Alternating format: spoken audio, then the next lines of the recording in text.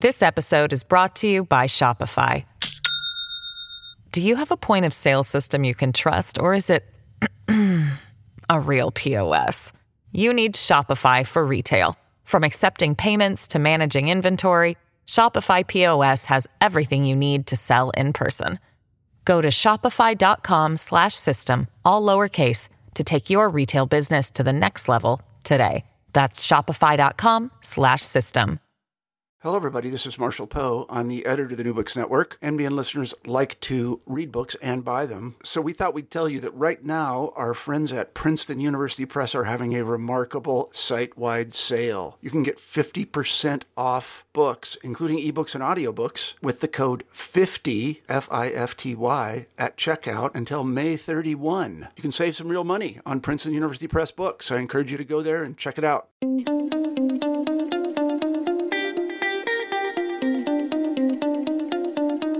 The story goes, you're walking in the woods and see a wristwatch on the ground. You don't know how it got there or why it has come to be abandoned here, but you can surmise that someone, somewhere, designed and made it due to its complexity.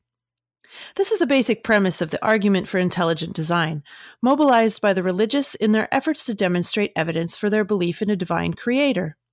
So how does this relatively simple story translate into a more fully fleshed out philosophy for understanding our world and universe, and how does that philosophy stand up to mathematical scrutiny?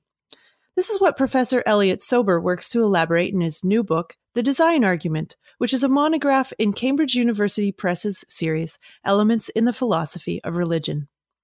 Sober's book analyzes the various forms that design arguments for the existence of God can take and focuses primarily on two of these. The first is known as biological creationism and concerns the complex adaptive features that organisms have.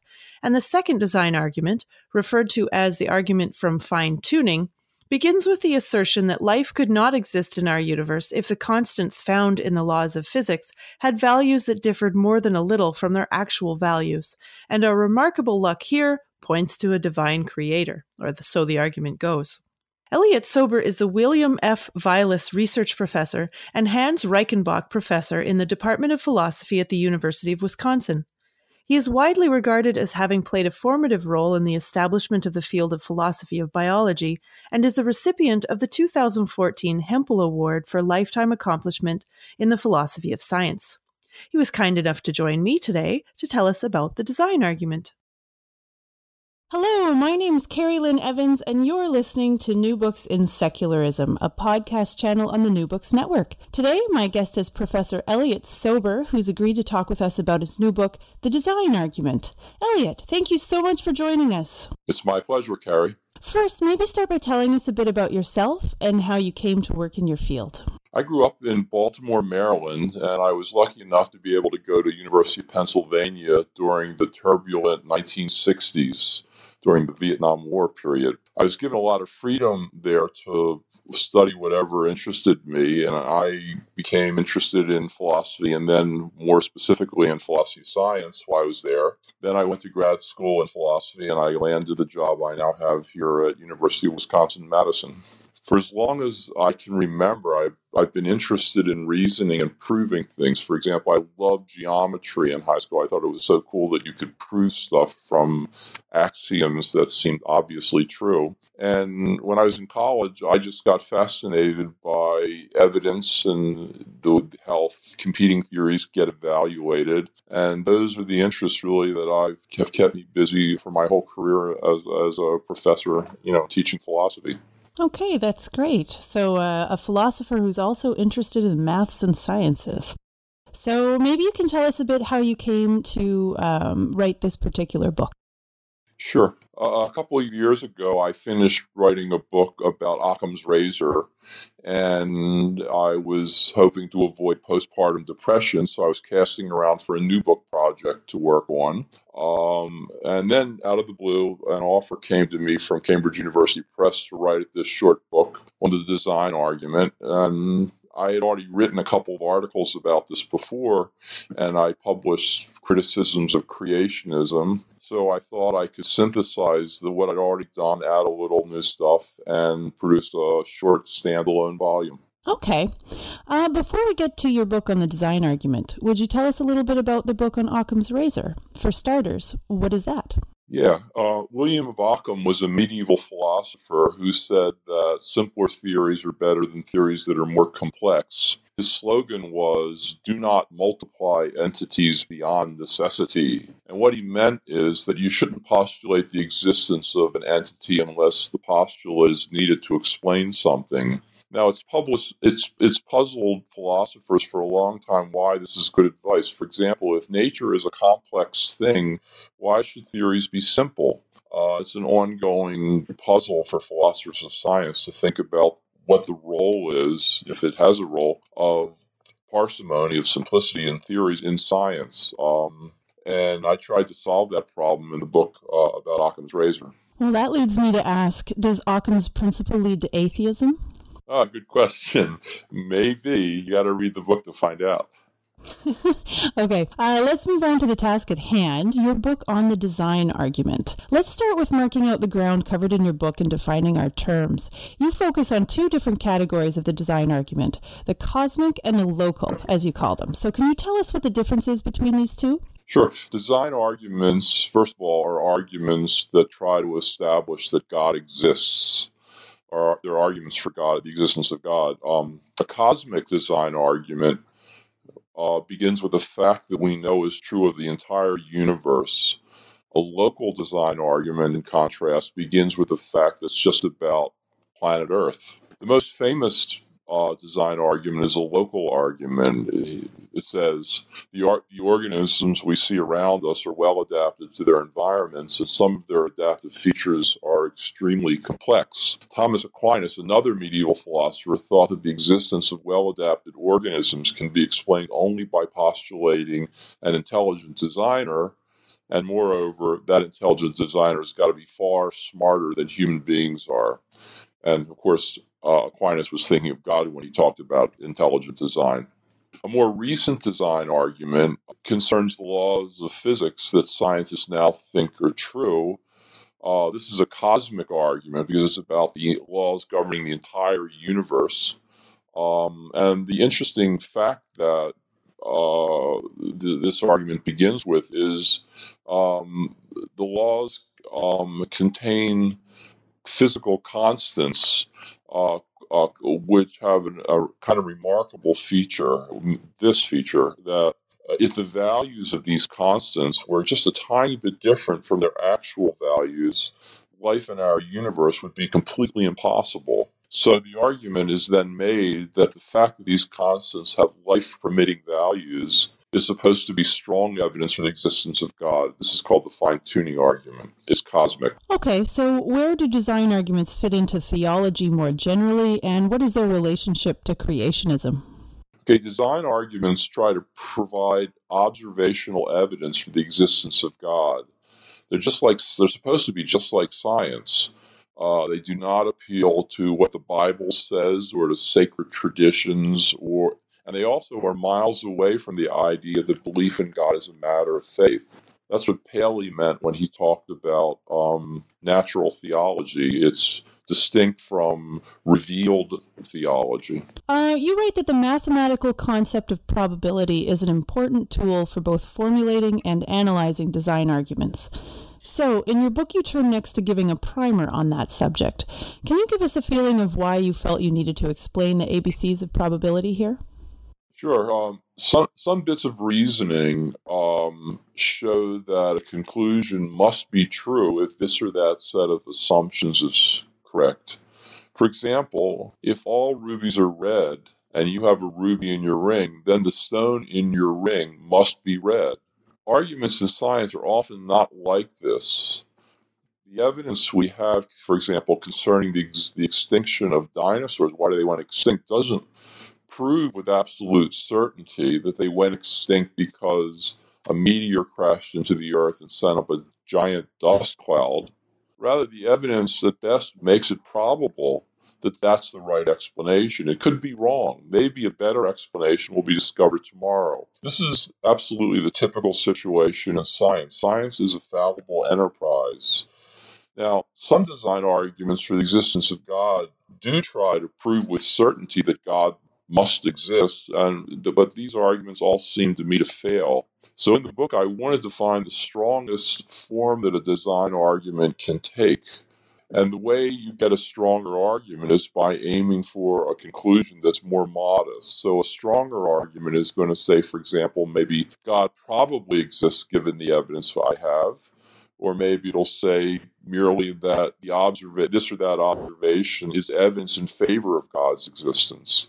So I wanted to isolate the strongest version that design arguments can have and then show that it fails. My goal was to refute even the best design arguments. Okay, so you cover non-deductive design arguments in Chapter 3 of your book, which means that they do not necessarily set out to deduce the conclusion that God exists. And you say here that you're trying to find, as you just said, you're trying to find the strongest form each argument can take, but that doesn't mean that they all hold up. So can you take us through a few of these? Well, I mentioned Paley a minute ago. The most famous design argument is analogical. This is his argument, published in 1802. He gets credit for this argument a lot, but in fact, he didn't invent it. It's been around for centuries. In this argument, Paley starts off by talking about you're walking across a big open field, a heath in England, and you find a watch sitting there in the grass.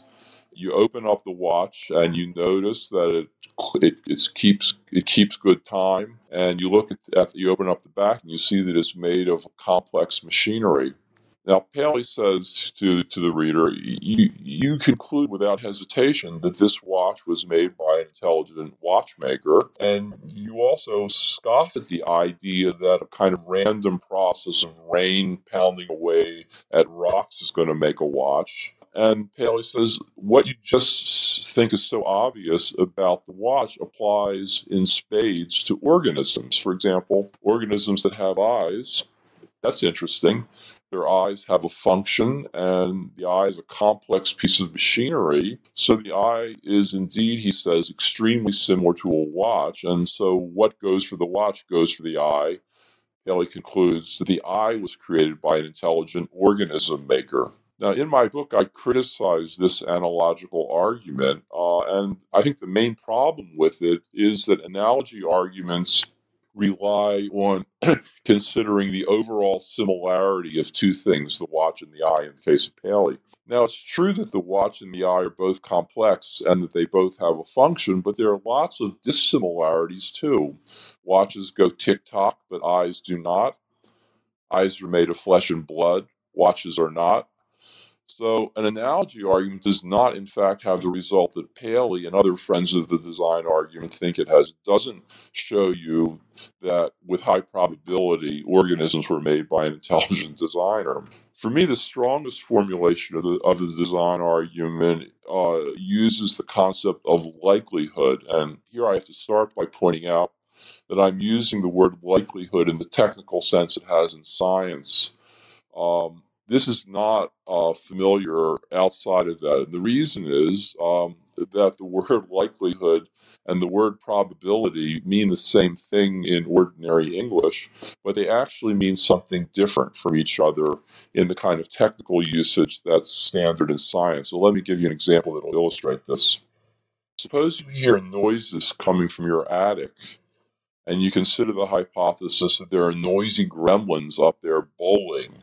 Now, none of us thinks that this hypothesis has a high probability given the fact that you hear those noises, but the hypothesis does have a high likelihood in the technical meaning of that term. That's because the probability of noises, given the hypothesis that there are noisy gremlins in the attic bowling, is high. So in this example, the gremlin hypothesis has a low probability of being true, but it has a high likelihood. You may ask, well, what's the point of thinking about likelihoods of hypotheses if they aren't the same as the probabilities of hypotheses? I think the answer is that they give you a way of interpreting the evidence you have. So let's go back to Paley and his watch to see why. Paley notices that the watch is complex and has a function. If the watch were made by an intelligent designer, it's pretty probable that the watch would have those features. Or on the other hand, if the watch were made by a mindless random process, it's very improbable that the watch would have those features. So the conclusion can now be drawn that the observed complexity and functionality of the watch favors the hypothesis of intelligent design over the hypothesis of mindless chance. This doesn't mean that the watch was probably made by an intelligent designer. Remember those gremlins. Now, I'm not saying that this argument is correct. I want to criticize it, but what I'm saying so far is this is the strongest version of the design argument for the existence of God that I've been able to find. It doesn't prove that God exists, doesn't try to do that, and it doesn't even try to prove that God probably exists. Rather, the conclusion is more modest. It concludes only that the observations we've made favor the hypothesis of intelligent design over the hypothesis of mindless chance. One more comment about Paley. As I said, Paley published this book in 1802. That's 50 years about before Darwin published The Origin of Species. So, of course, Paley never considered Darwin's theory of evolution by natural selection. Modern-day creationists and intelligent design theorists still use Paley's argument, though there are two differences between them and Paley. First, they often talk about features of organisms that Paley didn't know about. For example, the biochemical processes that occur when you cut your finger and your blood coagulates. The other difference is that creationists today think that Paley's argument shows that intelligent design is a better theory than the modern theory of evolution that biologists now endorse. This modern theory builds on Darwin's ideas, but it corrects some of them and brings in new ideas that Darwin never thought up at all. I actually think that's a really interesting point that Paley came before Darwin. That wasn't a factoid that I'd run across before, but I think it's really illuminating. But in your next chapter, you take on biological creationism. You begin by talking about the role of auxiliary assumptions in applying theories to formulate hypotheses, and how that raises problems for those arguing for an intentional divine creator. Okay, let me try to explain the idea of auxiliary assumptions by, again, a simple example. It's not biological. So suppose you're a cook in a restaurant, and the waiter walks into your kitchen and says that a customer has just ordered oatmeal. This makes you wonder whether the order coming into your kitchen favors the hypothesis that your friend Jack placed the order over the hypothesis that your friend Jill placed the order. Is the oatmeal order more probable if Jack placed the order than it would be if Jill had done so? Now, here we're thinking about likelihoods in the sense I just explained, not the probability of hypotheses, but the probability of what you observe, the oatmeal order, under each of the two competing hypotheses. Now, to figure out whether the oatmeal order favors the Jack hypothesis over the Jill hypothesis, you need to know something about what your friends like to eat. If you know nothing about the goals your friends have, you won't be able to interpret the evidence you have. Now, this simple point, I think, applies to the design argument for the existence of God. You examine the features that the vertebrate eye has. What's the probability that the eye would have those features if it were made by an intelligent designer? What's the probability that the eye would have those features that were made by the evolutionary process of mindless natural selection? That's what you're trying to think about. Now, creationists all say that the first probability is high. The features you see the eye to have are highly probable given the hypothesis that the eye was made by an intelligent designer. But why think that God would want us to have the kinds of eyes we have? We don't know what his goals and ability. We don't know what his goals are here in any detail at all. So, for example, the human eye has a blind spot, but the eyes that octopuses have do not have a blind spot. In that respect, they have better eyes than we do. So the question can be asked, why did God want octopuses to get this benefit and deprive us of it? If we're ignorant about God's goals and abilities, we can't conclude that the observed features of our eyes, or for that matter, the octopus's eyes, either are evidence in favor of the existence of God or maybe evidence against the existence of God. We just can't answer that question. By the way, the assumption that God is all-powerful and all-knowing doesn't help solve this problem. In fact, it makes the problem worse. God can do anything that's at all, and he knows everything, why in heavens would he have chosen to give organisms the features they have rather than other features? This is a colossal mystery, and if it's insoluble, the design argument goes down in flames. This episode is brought to you by Shopify. Do you have a point of sale system you can trust, or is it a real POS? You need Shopify for retail. From accepting payments to managing inventory, Shopify POS has everything you need to sell in person. Go to shopify.com/system, all lowercase, to take your retail business to the next level today. That's shopify.com/system. So when you discuss this problem for the design argument, you point out that we have no way of knowing whether such a God would want individual organisms to do well, or groups of organisms to do well, or the genes within those organisms to do well. And if we examine this question in some detail, what are the logical consequences for biological creationism? And conversely, how does it play out for the natural selection hypothesis?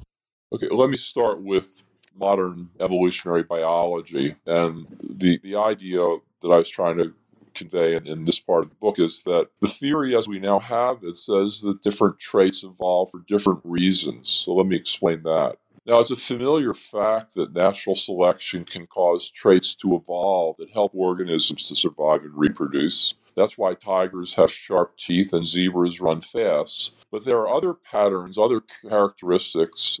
There are other patterns to the process of natural selection at work also.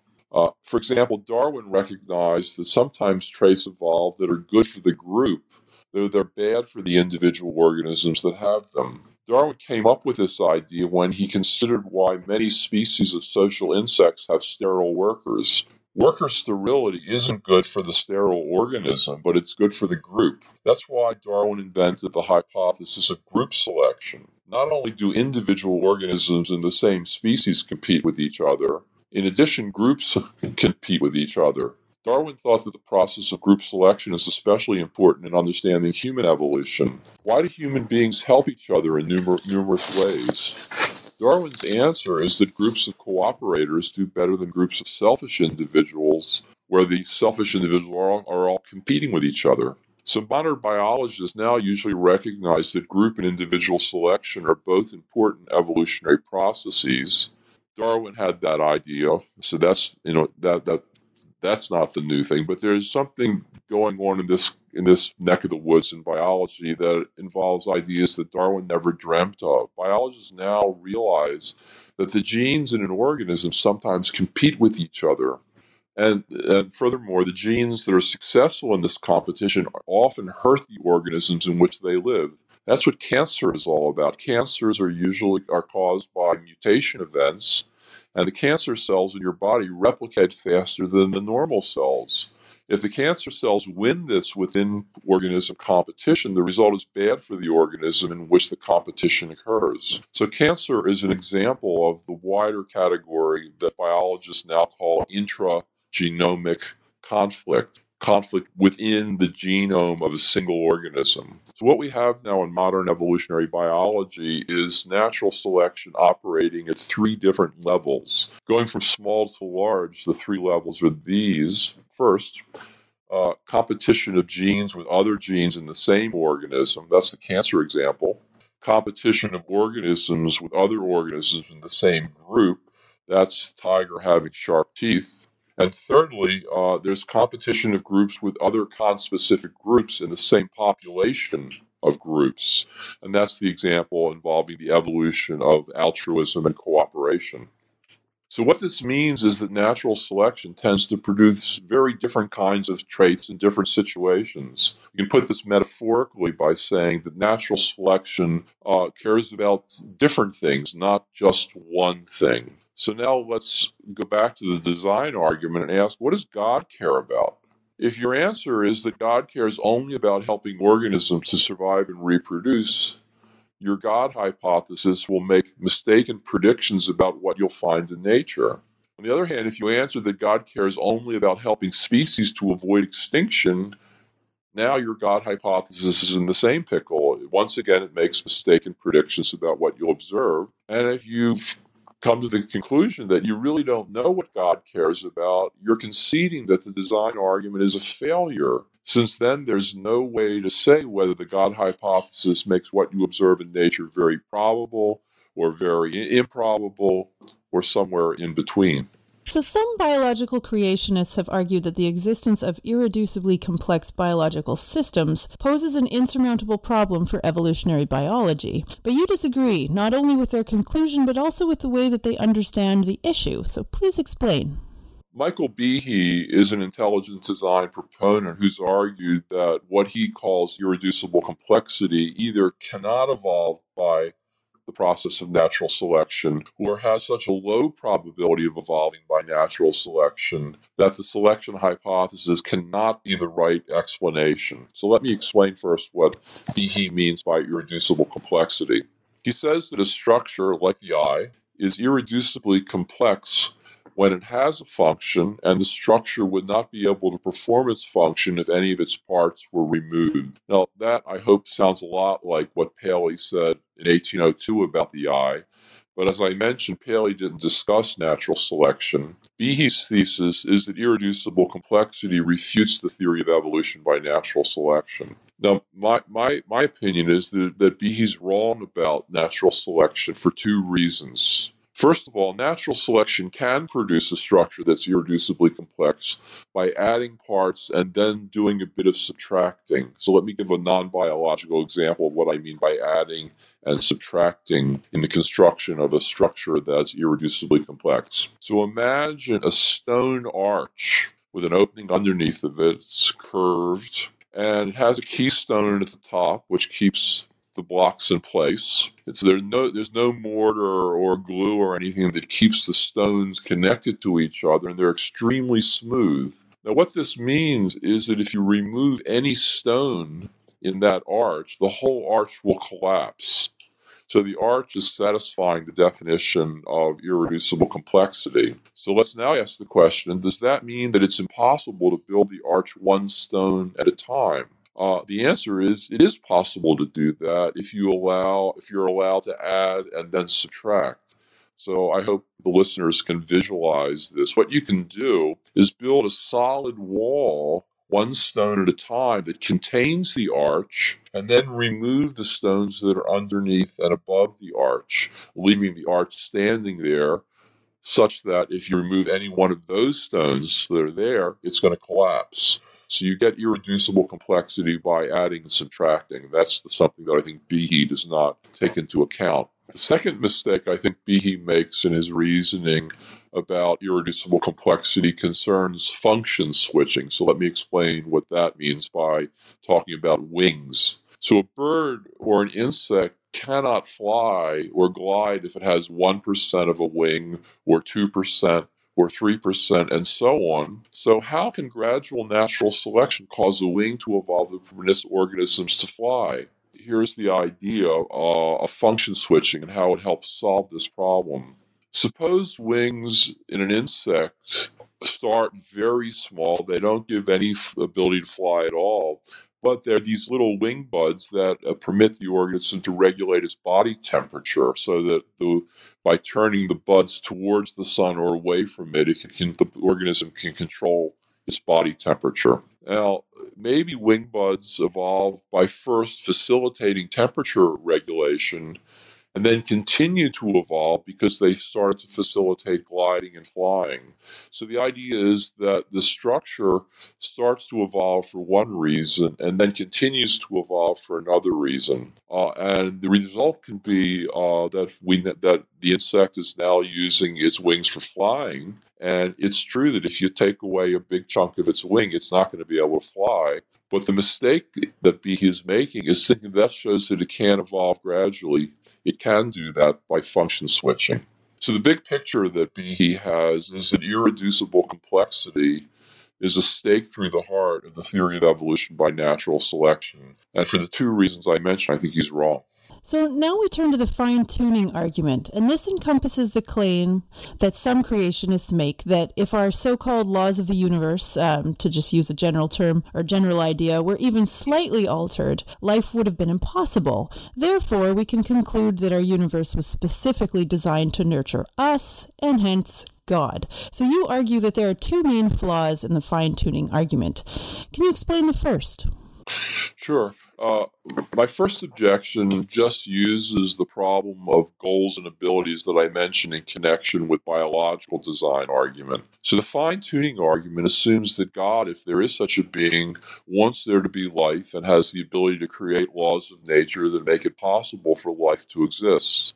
My question is, if God loves life so much, why is there so little life in the universe? There's a lot more cosmic dust in the universe than living creatures by anybody's guess. So does that mean that God loves dust more than life? So again, for me, there are these assumptions that are made about what God wants the universe to be to like, and these are, to me, simply assumptions that are not defended by design arguments.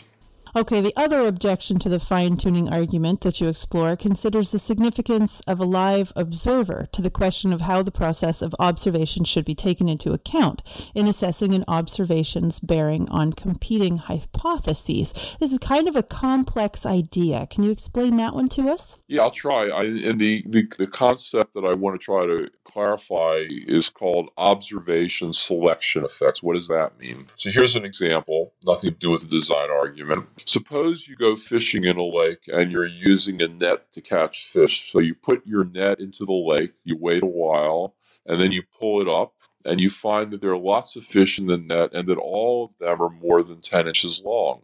Your first thought might be that this observation is evidence that favors one hypothesis about the lake over another. The first hypothesis says that all the fish in the lake are more than 10 inches long. The second hypothesis says that only half the fish in the lake are more than 10 inches long. So the observed content of your net favors the first hypothesis over the second, you think, because the observation has a higher probability if the first hypothesis is true than it would have if the second hypothesis were true.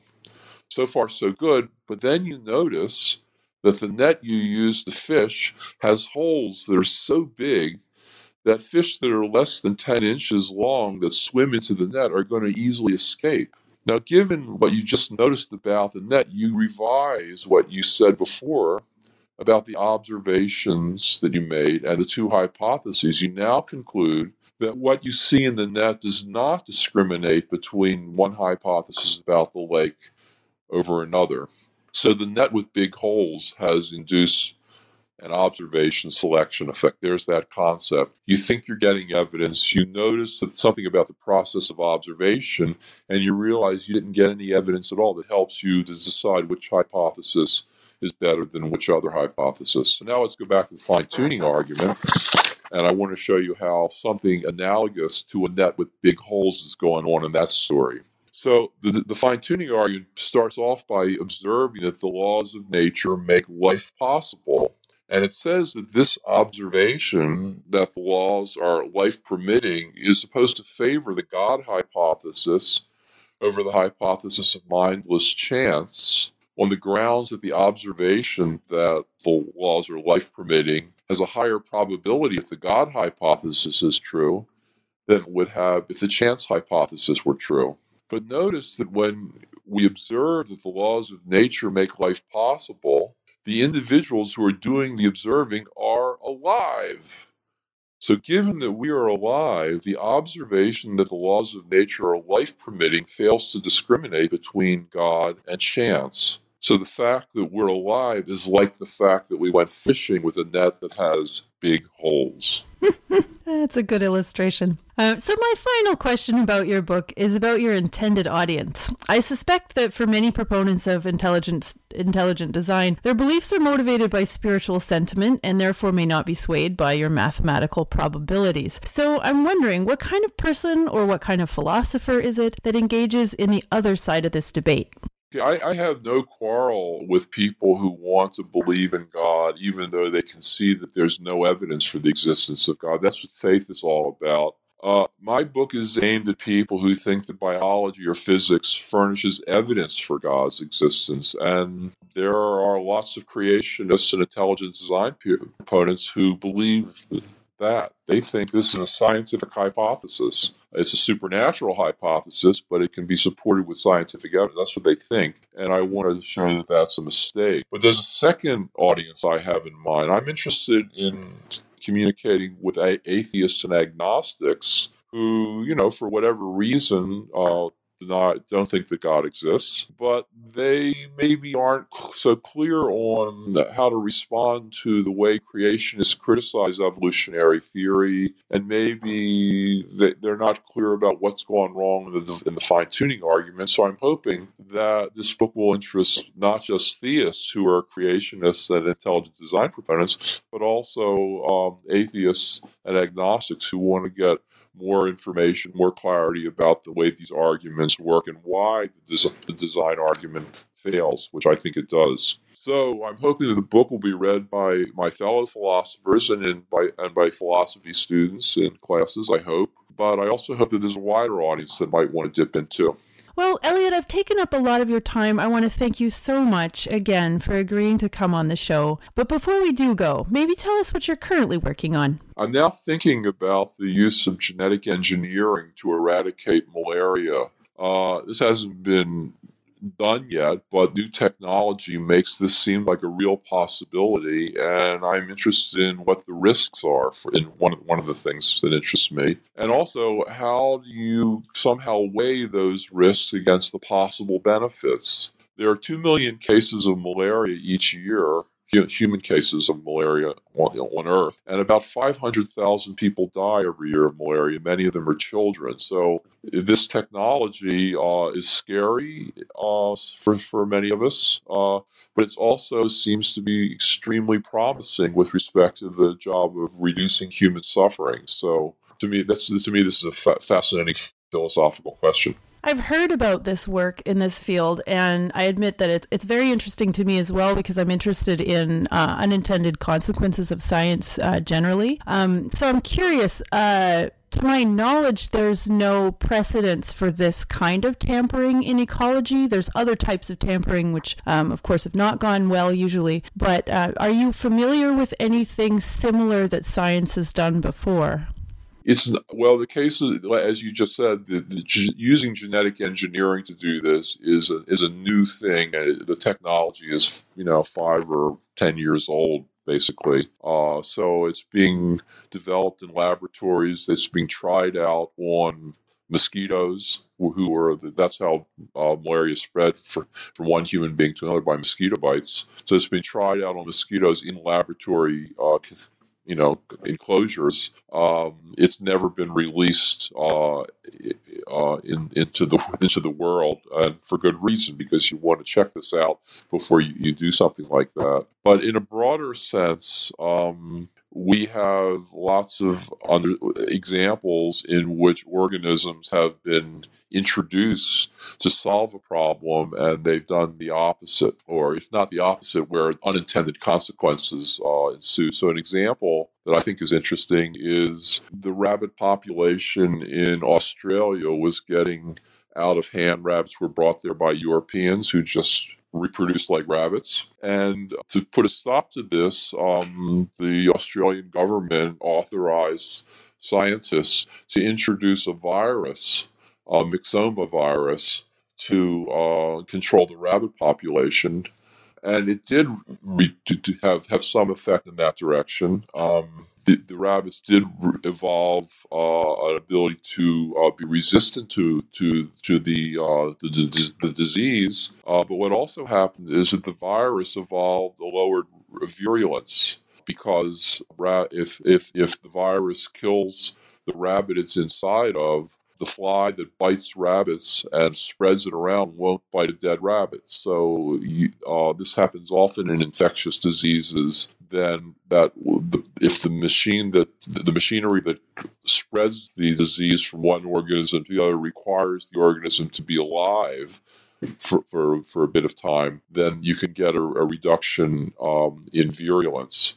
So there's lots of examples like this where scientists have seen things happen that they didn't expect to happen. The reduced virulence of myxoma was kind of surprising. Now it's part of kind of the standard wisdom that epidemiologists bring to bear in thinking about the evolution of infectious diseases. So scientists have learned from experience. It doesn't mean that there will never be unintended consequences in the future. Of course there will be. But the understanding of now is better than it was before. Fascinating. Well, I hope you might consider coming back to the network with that book when you've published it. Okay, I'd enjoy that. Well, thanks again for being on the show today. I really enjoyed your book, and I was really glad to have a chance to chat with you in person about it. Goodbye. Goodbye. I want to thank you for listening to New Books in Secularism, a podcast channel on the New Books Network. Once again, I'm Carrie Lynn Evans, and I've been speaking with Elliot Sober about his book, The Design Argument. If you'd like to learn more about his writings or find links to some of his videos, you can check out his website at sober.philosophy.wisc.edu. If you enjoyed this podcast, please write us a positive review on iTunes, post about us on social media, or tell a friend. The New Books Network is a not-for-profit organization, so all the buzz you can help us generate goes a long way to supporting this work. I'm also interested in hearing about your thoughts on this podcast and the material we cover, so feel free to check me out on Twitter and let me know. You can find me at Carrie Lynn Land. That's at CarrieLynnLand. I'd love to hear your thoughts. Do you have a book you'd like covered on one of our shows? Contact us through our website, newbooksnetwork.com.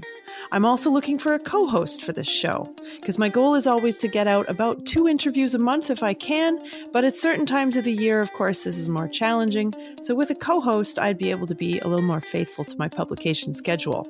If you're interested, again, try to find me on Twitter. Also, be sure to like the New Books in Secularism channel on Facebook and Twitter, where you'll see every time we post a new interview. And until the next time, a next conversation about new books in secularism, goodbye.